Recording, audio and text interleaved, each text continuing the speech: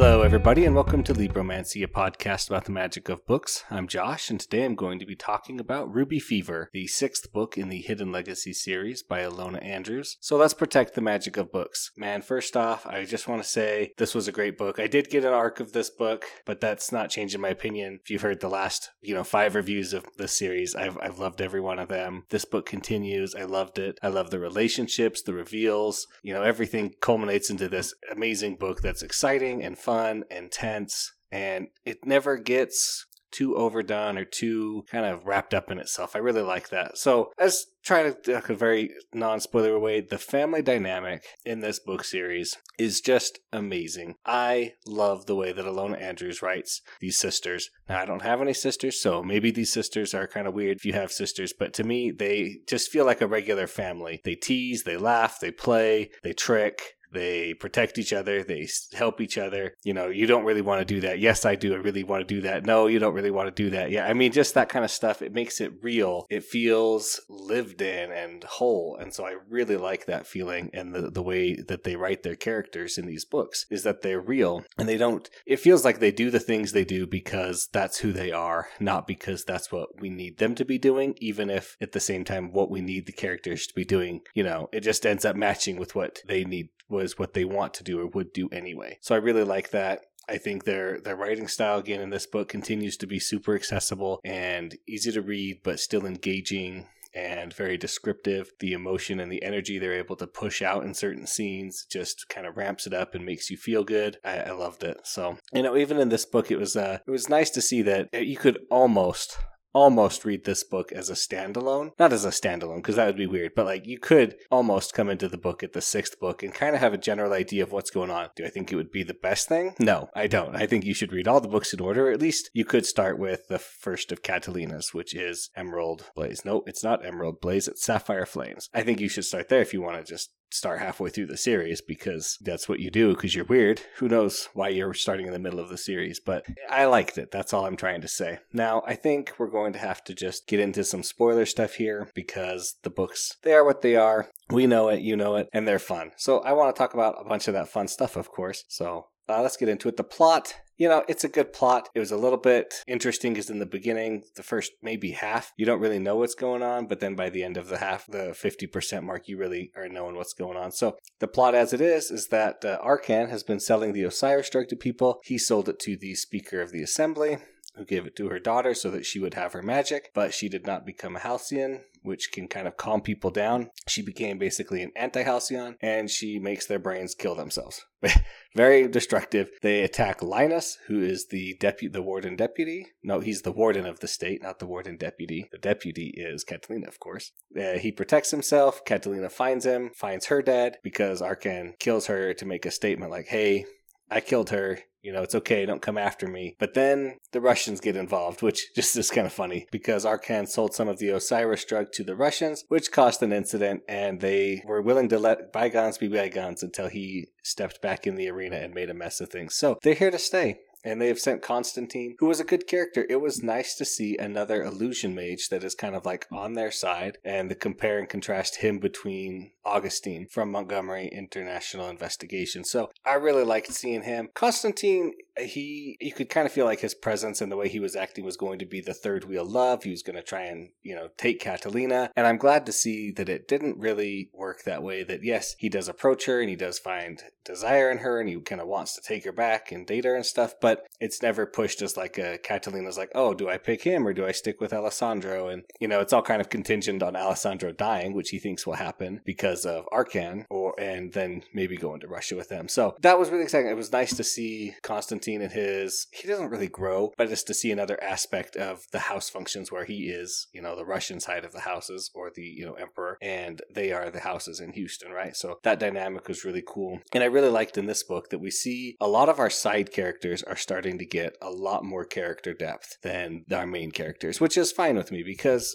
Catalina and Alessandro, they really hashed out most of their stuff in the last book. And so we don't need a whole lot of new things from them. We're not looking for them to really grow. They've kind of hit their good spot where they are who they are, and they know what they're doing, and they're confident in that. Now, we still get a little bit of growth with Catalina. She does change a little bit. She works on her magic, the love of protecting people. I love that. We're going to tangent here into her magic, that her magic is all based on love. The green wings to show the love for her, to protect her, and the black wings to protect someone else, the love of someone else, right? So her power is so based. And I love the fact that she's kept her sides so separate for so long, and she didn't realize she had the harpy part of her magic, that her wings are basically two sets of separate wings, whereas most sirens just have the one set of wings that are gray, and then they kind of tint green or black depending on which part of her magic she's using, the scream or the song. And that was really interesting to see. But let's talk about our side characters for a little bit, because there are side characters that don't get a whole lot of growth. Obviously Byrne and Runa getting together, that's a little bit of growth, and we see a little bit of change in them, but for the most part they're pretty static. They're kind of at where they're at. I really like seeing them. Leon with his gun magic, he hasn't changed much, but there's a potential for him to change more. And Arabella, she is growing. She's becoming more mature. She's handling their finances.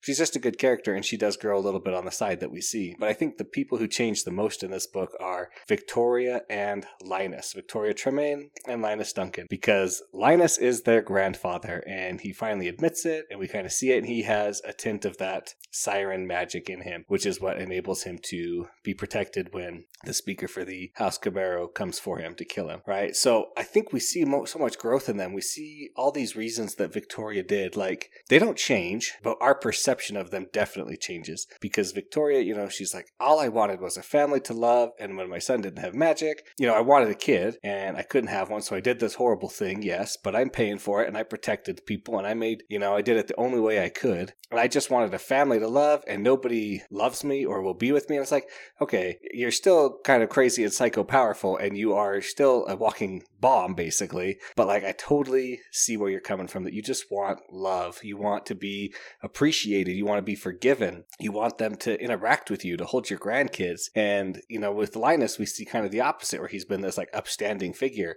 and he's the deputy, and he's not the deputy, he's the warden, and he does all these amazing things. And we learn, yeah, he was like an absentee father. He did kind of bail on them. He did do some weapon, smuggling and weapons dealing in the past. He's trying to atone for these things. So we learn so much about them that can kind of color our ways that we perceive them. And I love that the way that their interactions, they interact with each other, and they hate but love each other still, and they change things. The dynamic changes, and it keeps moving and flowing. And it's just a real feeling. Like, this is Victoria's somebody who really wants her love and her family, but she's being denied it because of all the things she's done, whereas Linus has done other things, and he's being forgiven for it, and she wants what he has. And it's just so good. Their fights and their interactions, it feels real. Like I said, I can't say it any other way. So I really like that. I really, really like their family dynamic here. I guess want to say, I don't know, but if they write another series, and if it happens to be from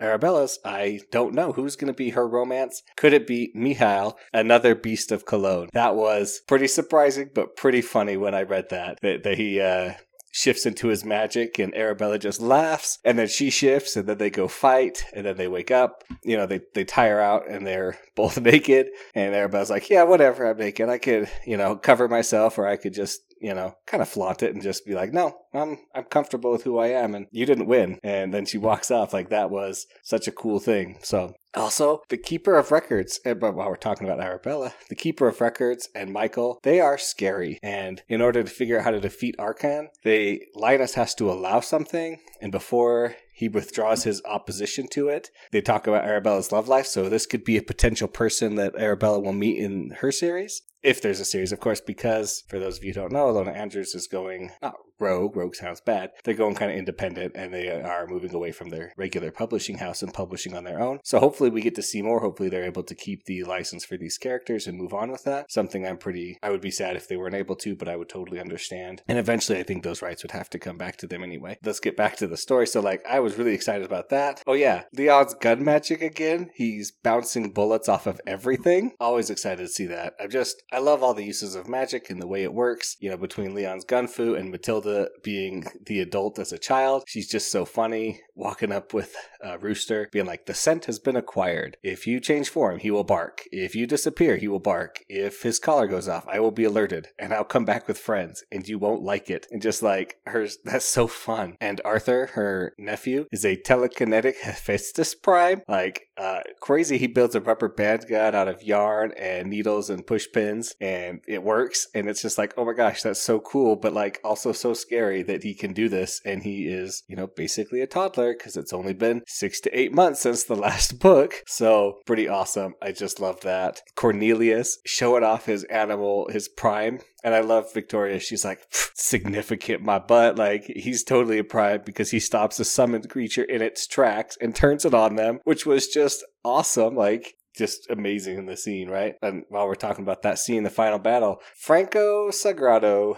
I'm glad he's dead. He definitely needed to die because he was a horrible person. Instead of wanting his children to do better and like work for their own living, no, just marry and be rich and do nothing. And then your kids can inherit the debt, and then they can inherit the debt. And then doesn't matter as long as you do what I say. And just a horrible person. Obviously shopping around for Alessandro, trying to get him a wife is not the best, but like Alessandro could want to get married. That's not a distinct possible, an unfair thing, but doing it to his sisters and trying to take them to the doctor and get them, declared that they're not infertile and stuff, and like the steps they had to take to try and stop him, just bad news. I'm glad that she screeched at him with her cool hate love magic and just destroyed his mind because he deserved it. That's all. Okay, I'll run this last battle. Arkan is a little bit OP. He has petrification magic to stop everything in a so far radius, right? Just stop it. Nothing moves, not even blood or inanimate objects. And luckily people don't die, of course. But then to also have the passive magic field that nothing can hurt him, nothing can enter his skin